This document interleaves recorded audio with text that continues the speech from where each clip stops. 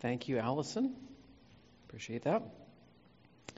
So where I go to the dentist, they have this tool, maybe you have a similar one at your dentist, where they go and they measure all the pockets around each tooth, 3, 2, 3, 4, 5, 4, call the police.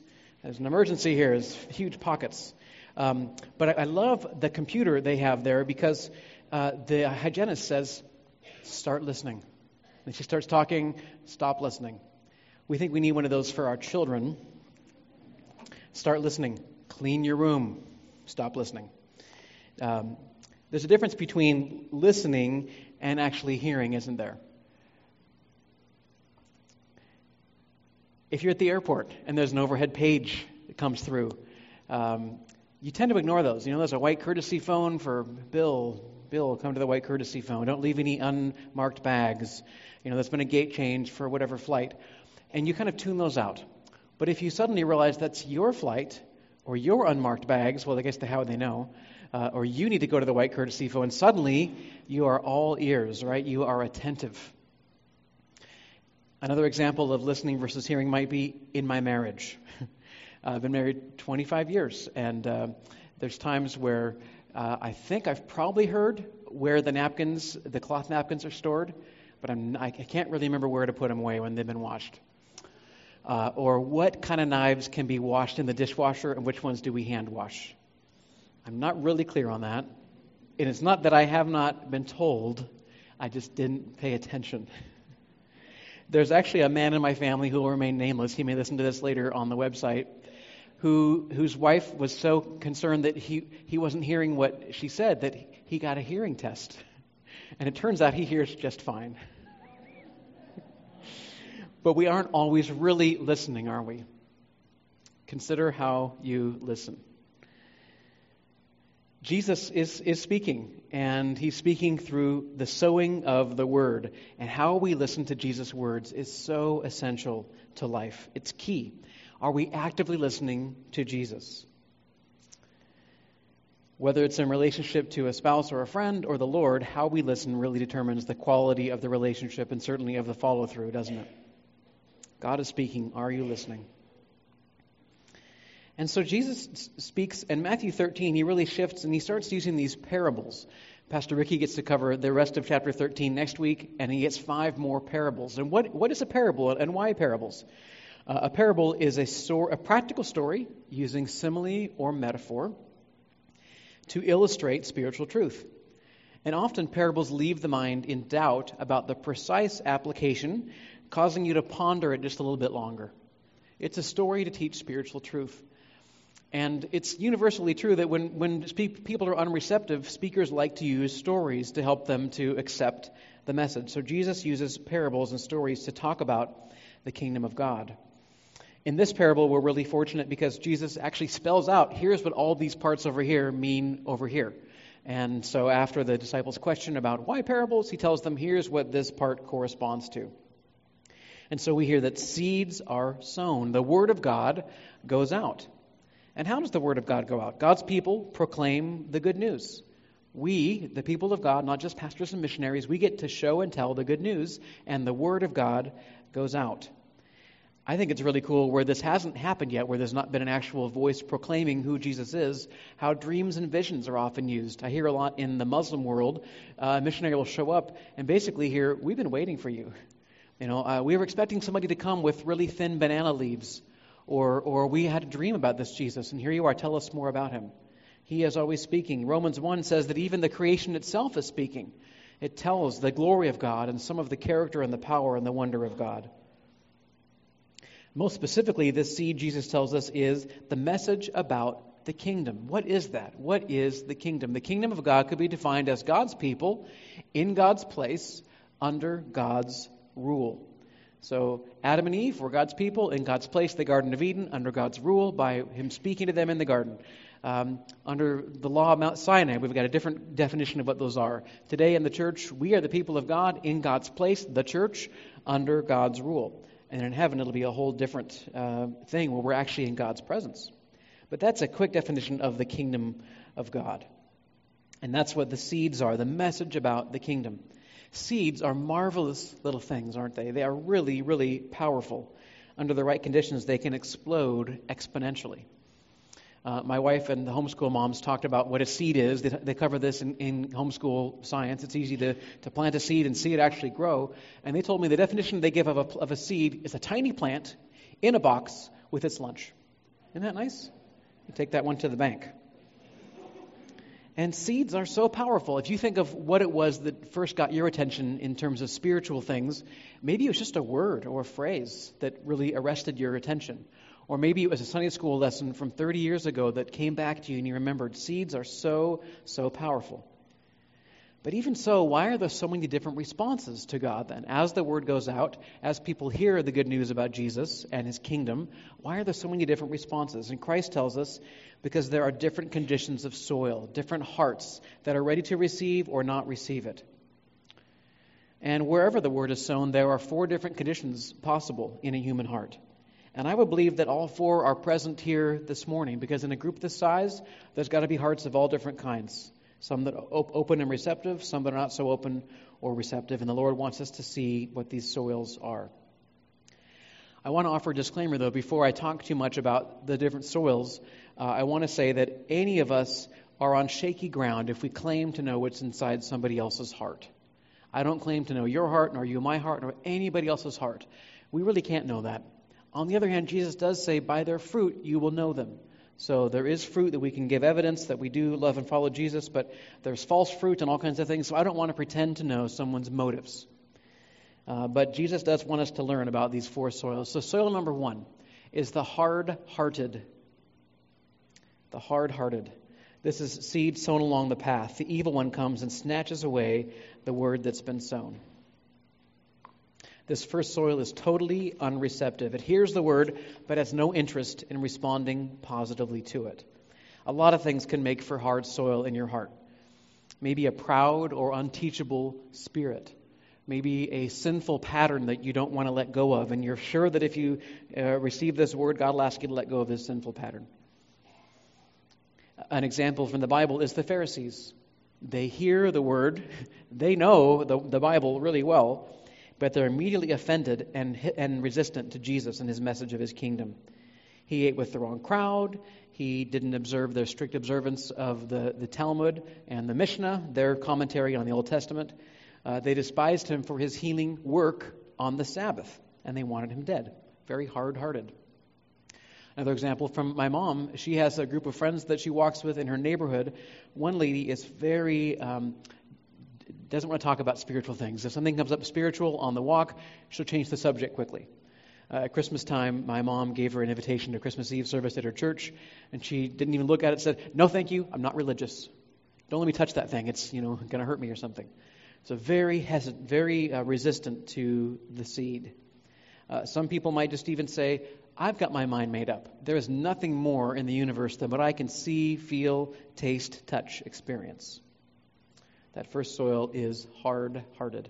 The second soil is shallow and infertile. The seed falls on rocky ground. These folks hear the word and at once receive it with joy, but having no root, they last only a short time. And when trouble or persecution comes, they quickly fall away.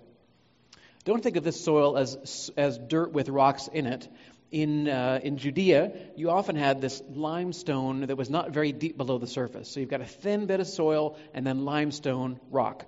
So you'd see plants that would start, we've got a great plant here. Oh, actually, no, it didn't never have roots. It's not really going to make it. These hearers lack the deep understanding that the word seeks. They lack a real hearing of it by clearing space for the word in devotions, in public and private worship, so that the world doesn't overwhelm it. Here's an example of that. John chapter 6, verse 14 and 15. The people see Jesus do this amazing miracle, feeding 5,000 men, plus women and children, from 5 loaves of bread. And verse 14 of John 6, after the people saw the miraculous sign that Jesus did, they began to say, "Surely this is the prophet who has come into the world." Jesus, knowing that they intended to come and make him king by force, withdrew again to a mountain by himself. So here they're convinced, this guy, he's really something. Let's follow him. But fast forward in that same chapter to verse 41, Jesus keeps talking, and the Jews began to grumble about him because he said, "I am the bread that came down from heaven. Fast forward even more, verse 52, the Jews began to argue sharply among themselves. How can this man give us his flesh to eat? And at the end of that chapter, many walked away. Who had been following him walked away. They were interested in the sign. They liked the bread. They didn't like the hard teaching. Because these plants have no roots, at the first sign of difficulty, they're gone.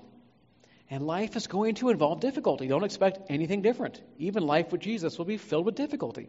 Jesus says, in this world you will have what? Trouble. You'll have trouble. It's just a given. Take heart, though. I have overcome the world. Maybe you have a story of something that you started and were very enthusiastic about, and it lasted, about a day. For me, it was my illustrious career as a Red Robin dishwasher. First job in college. Here I am. I started, and I had this punky little 16-year-old kid tell me what to do, and I wasn't doing it right, and I had to ride my bike in the rain both ways to Red Robin, and I thought, I quit. I'm done. I was one day as a dishwasher at Red Robin. I got my W-2 and everything at the end of the year. They were very above board. And to those of you who can wash dishes well, I salute you. That's not me. What about the armchair quarterback who gets to 2-a-day football practices and says, oh, just kidding. I'm not really cut out for this. I thought it was going to be all fun and games. Or people who basically say, I'm going to try this God thing out. I'm going to add this good thing to my life if it gives me what I want. We make a little deal with God. And we say, I want good things. I'm going to do what good people do, and He'll bless me. That's not what the Bible teaches. That's manipulation, actually. And the sad thing is that most of us know personal examples of folks who have been like this shallow, infertile soil. I had a friend in middle school, one of my best friends. We were in the band together. He was an amazing saxophone player. I played the trumpet. We'd hang out. We watched TV shows together, and I wanted him to know Jesus. And I invited him to this camp that we had. And it was a 5-day rafting camp on the Snake River. Talk about intense. You're camping under the stars, making your own food, killing rattlesnakes. And it was a really, really amazing week. And we were taught the Word very clearly from our youth pastor.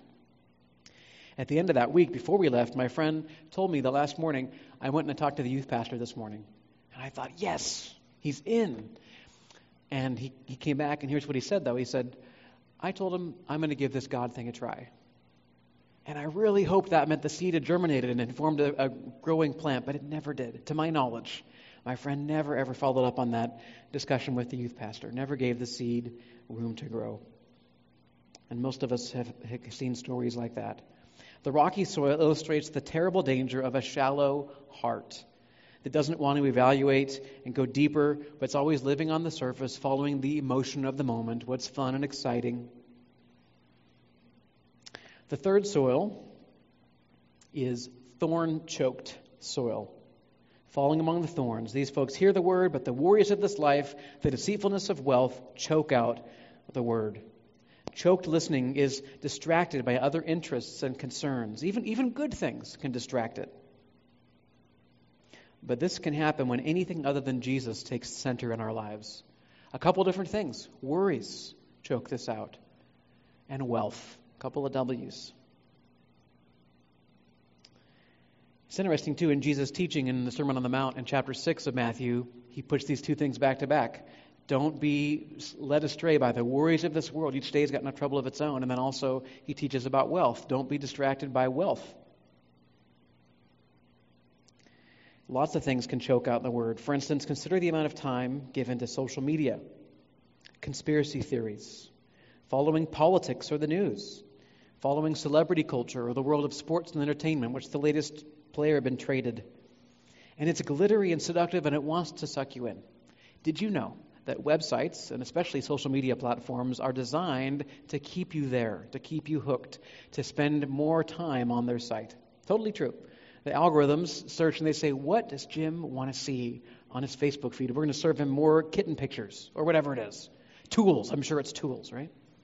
Woodworking tools. You are the product of Facebook. You're not the customer. You're the product. The more clicks, the more scrolls and swipes, the more ad revenue. So just consider that. They are meant to draw you in and keep you there. And we can and should follow the news. It's good to know what's happening in the world, but not with the same gravity or ultimacy or finality as when we read the Word of God. If you put that above the Word of God, you're going to be tossed around by every opinion, every latest thing that comes across the wire. And there'll be little stability in your life and little fruit. The sad thing about this heart is it's not disinterested in the gospel, it's just distracted. It's busy. And isn't that a wonderful temptation of our age? And actually the promise of smartphones, you never ever have to be bored again in your life. But we're distracted. We are so distracted all the time by all the things beeping and asking for our attention. There's little time to think about the word that's been sown, to really receive it. Here's Jesus in that Sermon on the Mount, Matthew 6:33 and 34. Seek the kingdom of God above all else and live righteously, and He will give you everything you need. So don't worry about tomorrow, for tomorrow will bring its own worries. There's going to be worries tomorrow, but don't worry about it. Today's trouble is enough for today, and God's right there with you in the midst of your trouble. Or this from Matthew 16. What good will it be for someone to gain the whole world yet forfeit their soul? Or what can anyone give in exchange for their soul? There is a battle for our soul. The worries of this world depress us. They take us down and away from the Word. And the allure of wealth, it takes us up and away from the Word, like, oh, what if I had all these things?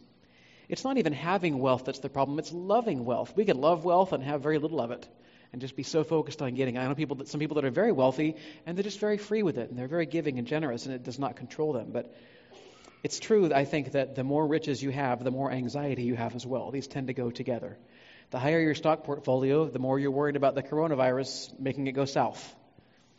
Maybe we should just get rid of our stock portfolios and worry less. One of the saddest examples of this kind of soil in Scripture is the rich young ruler. He came to Jesus. He said, I want to know what it takes to get to heaven. I want to be a follower of yours. And Jesus knew the hold that riches had on this guy's life. And he says, if you want to be perfect, go sell your possessions and give to the poor, and you will have treasure in heaven. Then come, follow me. And when the young man heard this, he went away sad because he had great wealth.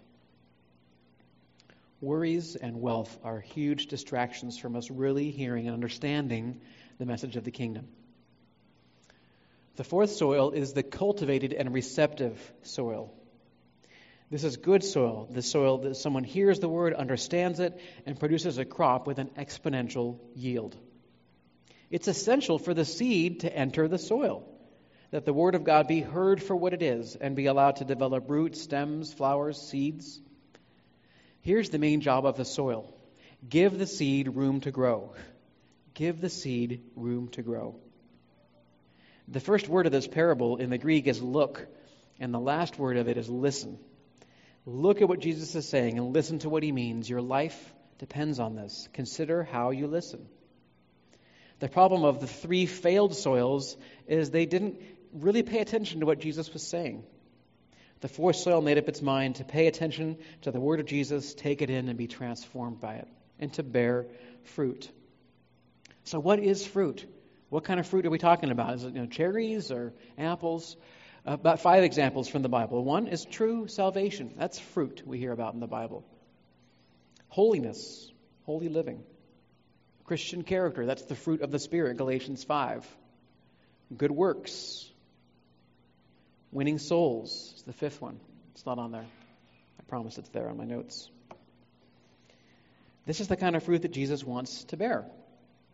Wants us to bear. Here's a great example. Luke chapter 10. 72 followers of Christ are sent out with some instructions. Go and declare, here's the message, the kingdom of God is at hand. The kingdom of God is near you. And He tells them to go where there's fertile soil.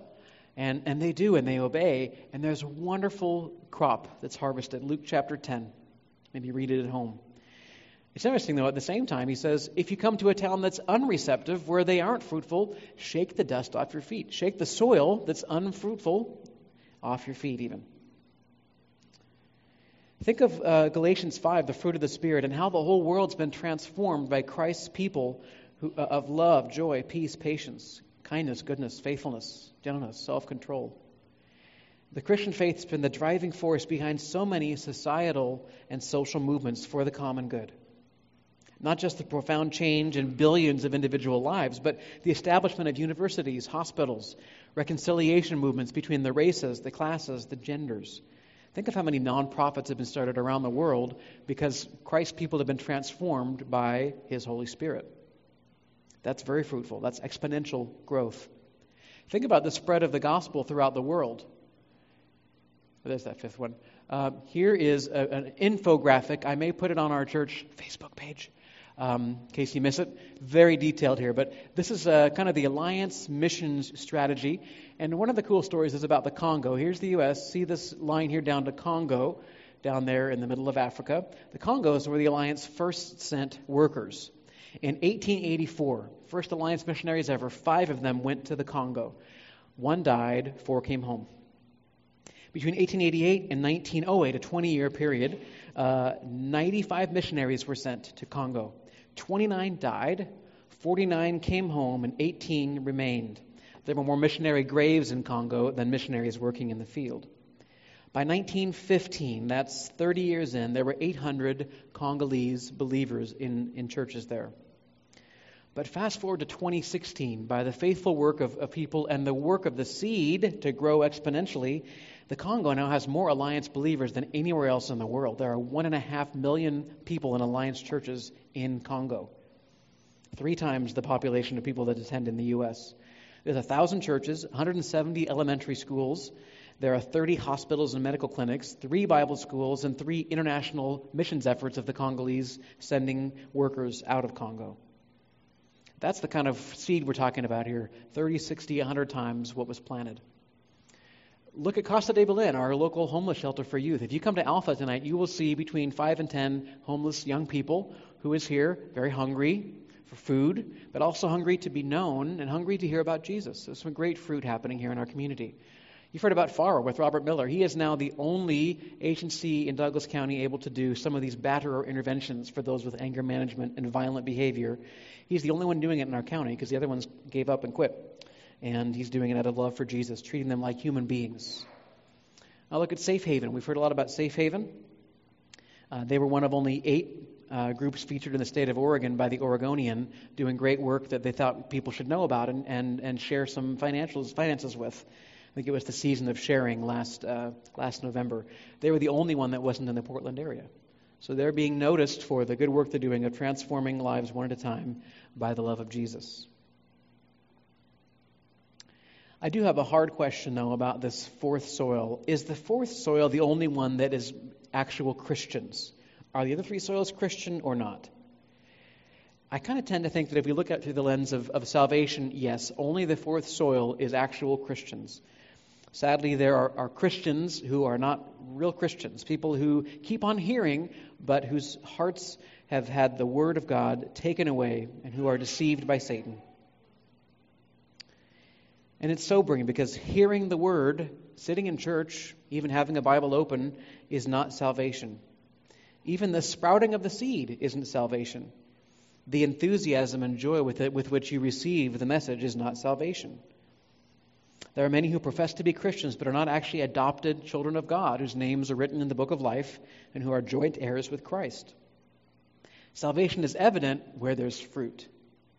And fruit appears when a person's life and will is genuinely surrendered and submitted to the Spirit of Jesus as your Lord, as your King, as your boss, as the one who gets to drive, all metaphors we use. Where the Word is welcomed and nourished and acted on and allowed to grow and flourish. A.B. Simpson, who started the Alliance back in the last century, 2 centuries ago, he was concerned that people had an actual present relationship with God. He wanted to see, is your walk with Christ, is your faith something that's fresh today, or is it something that's happened years ago? And I get a little alarmed if I'm talking to somebody and I say, tell me about your faith. And they say, well, 30 years ago I walked the Sawdust Trail. I prayed a prayer 20 years ago with Pastor so-and-so. Okay, great. Tell me about your faith today. Well, 20 years ago, I get a little concerned, don't you? And our faith is to be a living and active thing. It's actually growing. An actual plant is there, not just some dead leaves. So why does Jesus speak in parables? Is it an act of judgment upon his hearers? He's going to try to obfuscate the truth because they're disobedient, or is it actually a gift to them? Verses 11 to 13 are really challenging. Jesus said to the disciples when they asked, why parables? The knowledge of the secrets of the kingdom of heaven has been given to you, but not to them. Whoever has will be given more, and he will have an abundance. Whoever does not have, even what he has will be taken from him.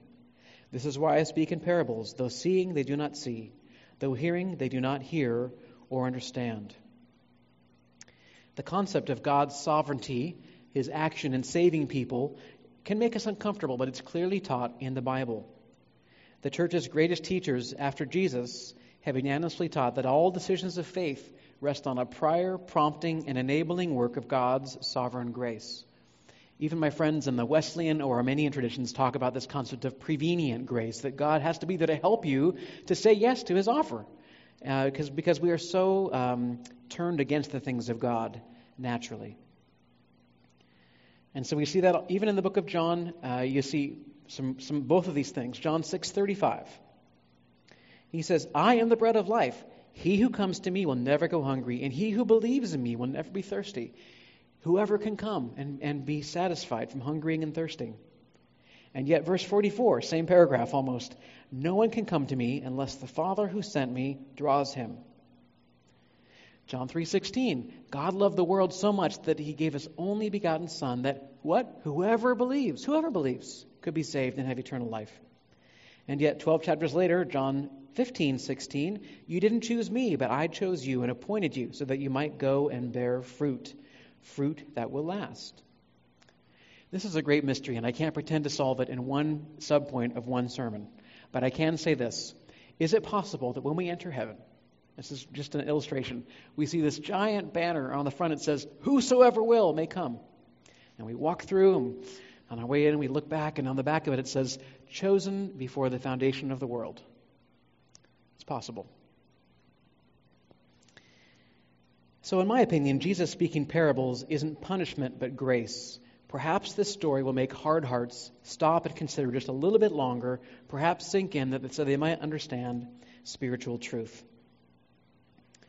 And Jesus says, whoever has will be given more. Whoever has what? I would say whoever has obedience to the truth that they've been given. Truth that's acted upon. Truth that's in your head but not in your actions is not really truth that you have. We could paraphrase Christ as saying, he who acts on the truth will be given more. But he who has it and doesn't act on it will lose it. And what's more, he'll lose the capacity of receiving truth. This is a warning to us. So in summary, can we honestly invite anyone and everyone to accept God's marvelous gift of salvation? Yes. And do we need to thank God for the amazing grace of opening our eyes to see his goodness? Yes. Jesus says his listeners are very, very privileged. Many people, many prophets, many wonderful godly people in the past have longed to see what you are seeing now, Jesus says. But we have this great advantage. Sometimes we think, wouldn't it be cool to be Moses and talk with God in the tent of meeting, or to see the powerful deeds he did getting them out of Egypt? But we have a great advantage over Abraham and Sarah, over Esther and Amos, over Deborah and David. We've been able to hear and see the Messiah through the gospel of his apostles, to touch him in the Lord's Supper and baptism, to feel him in the fellowship of the church, even serving people together with Gordon and Karen. And not only that, we have the presence of his Holy Spirit with us. And because the riches of the New Testament witness, you could even say we have it better than those who walked with Christ on the earth, because we have the whole New Testament telling us all about the Lord. Plus church history that gave us things like the creeds. We figured out, how is Jesus both human and divine? How does this Trinity thing work? Father, Son, Spirit. We have all this explained for us. And so we are very privileged to have what we have, and we ought to take this word very seriously and be very transformed by the fact that we can have, and we actually do want to read the Bible. So this parable definitely talks about the four soils in terms of hearing and what kind of hearers are we, and are we actually doers of the word. But the primary emphasis of this is actually on the power of the seed, the work of the sower, not on us. Matthew calls it the parable of the sower, not of the soils. So the sower is out there sowing seed, and the seed is very powerful. God is the sower, his word is the seed, and human hearts are the soil. Our words and our lives announce the kingdom, but the weight and the pressure to grow plants is not on us. It's on God. Many of us want to see God's word sown into the hearts and lives of people you love. with the result that they be adopted into God's family. And if that's you, this parable reminds us to patiently wait for seeds to bear fruit. There is a great harvest coming, even if things seem bleak at the moment in that relationship. Seeds can take a long time to germinate. Some seeds can be 100 years old, and they're planted and they germinate. Here's a picture of the oldest plant that was grown from a viable seed. This is a plant that is called Methuselah. It was grown from a 2,000-year-old seed. They found this date palm seed, and when they renovated or they excavated Herod the Great's palace on Masada, up on the top of the hill there in Israel. 2,000-year-old seed. They planted it in 2005, and it grew Methuselah. And Elaine Soaly, who is a botanist, told National Geographic this plant Methuselah, he's over 10 feet tall. He's got a few offshoots. He has flowers, and his pollen is good. We pollinated a female with his pollen, a wild modern female. And yeah, he can make dates. She says, he's got it going on. 2,000-year-old seed, planted, germinated, and it made a plant. Be patient as the seed does its work. So consider how you listen. One lens to look at this parable through is the lens of salvation. And only that fourth soil, I believe, is actually the fruitful one, is the only one that's actually saved. And I believe that the Bible teaches that if we are saved, our salvation is secure. If we actually are truly born again, that's a big if. If you've actually surrendered your heart to Jesus and been born again, adopted into his family, that's secure. And that'll be evident by fruitfulness. But another lens to look at this parable through is the lens of daily active listening to the Word of God. Because if you've walked with Christ for any period of time, you've had seasons of more or less fruitfulness, more or less responsiveness, greater or lesser distraction. The Bible has a lot of agricultural metaphors and illustrations and talks about soil quite a bit. Here's one from Hosea chapter 10. Judah must plow and Jacob must break up the ground. God's telling his people to break up the ground in their hearts.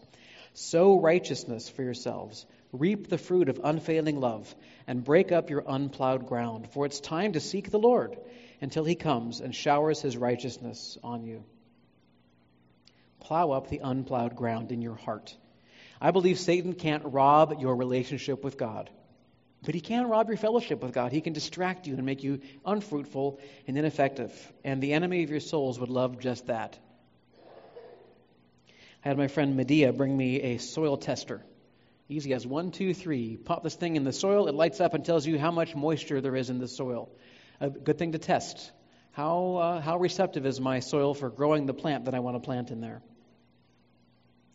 And maybe that's a little bit of a visual reminder to take stock of the condition of the soil in your own life. How receptive are you to the Word of God? And what does it even mean to break up the unplowed ground in our hearts? I think a few things. First of all, take time to read the Bible. Give it time. Be unhurried. Don't just do it to check the box and I finished the chapter. Okay, it must be permission to go and I'm done with this for the day. But take time. Humble yourself before the Word of God. Submit to it. Invite God to come in and change you by it. And then cover that seed in the soil with meditation and with prayer. At my best, which is not every day, at my best, when I read the Word in the morning, I wait until I've sensed God leading me to pray something, to obey something, to put something into practice that day, to remember something. And then I do remember it during the day. I reflect on it. I think, thank you, Lord, for that reminder. And that's kind of guided my day. I even put back at the next step table these little orange bookmarks. After you read, you can think about, is there any S, P, A, C, or E? And you can get these to see what that says in this passage for me to think about. Or on the back as I pray, a little guide for prayer. Those are at the next step table. Do we really give the seed room to grow in our hearts and lives? Too many church attenders have never really read the Bible. They're comfortable with a snack here and there from maybe a verse of the day or a word of the day, and nothing against daily devotionals. But if your only input of the Word is maybe one verse of the Bible every day and then somebody else's thoughts about it, that's just a snack. I grabbed one of these between services because I was hungry. If all I do is have granola bars, I'm not going to be very healthy, am I? This is helpful to tie me over until I get home and have some actual lunch. But if that's my whole diet, it's not a very healthy diet. And God wants to serve us a meal, a rich feast through the Word. Maybe you've memorized the Lord's Prayer or the 23rd Psalm or John 3:16, and those are all great places to start. but they don't even begin to mine the depths of God's character, His plan to redeem fallen humanity and to involve you in the plan. And so I want to ask, do you really value the Word of God? If so, you will give it time and attention. It takes time and attention. I'm not talking about forwarding a meme that has to do with God or an angel or something.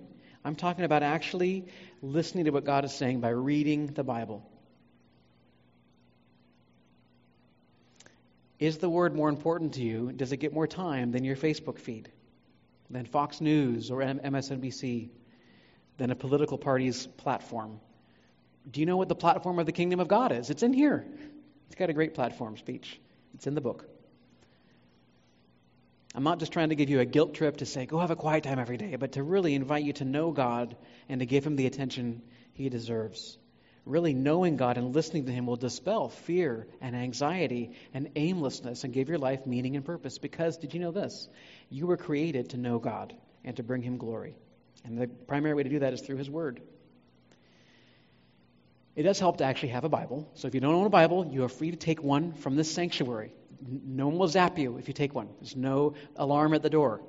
If you want to even have a nice selection of different Bibles at the next step table, you could take one. Steve will nicely give you he will show his wares. Lots of Bibles. All the Bibles you don't pick up at the Lost and Found, we just put back at the next step table. So now you know our secret. There's some great ones, study Bibles, but you don't need, the homeschool mom study Bible or the midlife crisis man study Bible. You just need a Bible with the words of God in it. Read it, take it in, ingest it. There are some amazing resources out there today that I want to show you. This is a website. This is actually called YouTube. Maybe you've heard of it. The channel is The Bible Project. These guys have put together book summaries or word studies or concepts from the Bible and explain them in a really, really clear way. And this is not a replacement for reading the Bible. It's supposed to get you salivating for reading that for yourself. He even says here, we want you to read through the Bible without getting lost or giving up. So you can watch a video that summarizes the book of Exodus in 7 minutes. And then you read the book of Exodus. It takes more than 7 minutes to read the book of Exodus. But another great resource is the Bible app. If you have a smartphone, you can ignore the stuff on the first page and just go to the read, and you can read the Bible. It'll even read it to you. You can press play, and then some nice voice will read it to you. And you can follow along and highlight stuff and do all kinds of cool things. Maybe you just need a plan. And I've got back at the table again this really exciting white piece of paper, but it's got on there every word in the Bible. If you check one box every day, because aren't we into box checking, you can read the whole Bible in 3 years. Maybe just keep it in your Bible, fold it in half, and just mark the parts that you've read, and give it a shot. Reading the Bible for yourself with no training wheels. It's okay. It'll actually be life-changing. In summary, the King has come, and the message of the kingdom is available to us here in the Word. The kingdom has come among Christ followers at the present, and the King wants to be king in your life. Letting Him be king involves more than just coming to church or knowing verses from the Bible, but actually knowing and having a relationship with the King. Listening to His communication and taking it in, being transformed by it, not merely the acquisition of head knowledge. Truth that is obeyed is the only truth that's actually really been received. So the overhead page at the airport, it's for you. It's your gate. Pay attention. At the dentist, start listening to the Word of God. Jesus' Word brings the power of the kingdom of God into our world, and it's our privilege and responsibility to sit under it, to sit under the teaching of the kingdom, and to take it to others by our word and deed. I've given you some questions on the back of your sermon notes to ponder, maybe at lunch today, or maybe during this week with your home group or with your family. We really want to let the Word of God get into us deeply and not just sit there on the surface. Shall we pray? Heavenly Father, our holy God, thank you for revealing yourself to us. Thank you for revealing yourself from dreams and visions to the creation itself to most clearly in the Word of God. We want to be led and guided and transformed and defined by our relationship with you. And would you allow us to allow your Word room to do that? We want to be good soil, responsive, ready to listen, ready to think and pay attention. Please, Lord, don't let us get up from this service and go home without really having heard your word and allowing it to germinate in our hearts. Perhaps there are even some here today who are ready, who are good soil upon which this word has fallen, ready to receive you, Jesus, ready to open their minds and hearts and say, Lord Jesus, enter my life and change me. I turn away from my sinful selfishness and turn to you. Be the boss, be the king in my life. We pray they'll do so today and be changed forever. And for those of us who have been touched by your grace, God, make us good soil. We want to give room for the seed in our hearts daily so that we might resemble you more and more. In Jesus' name we pray. Amen.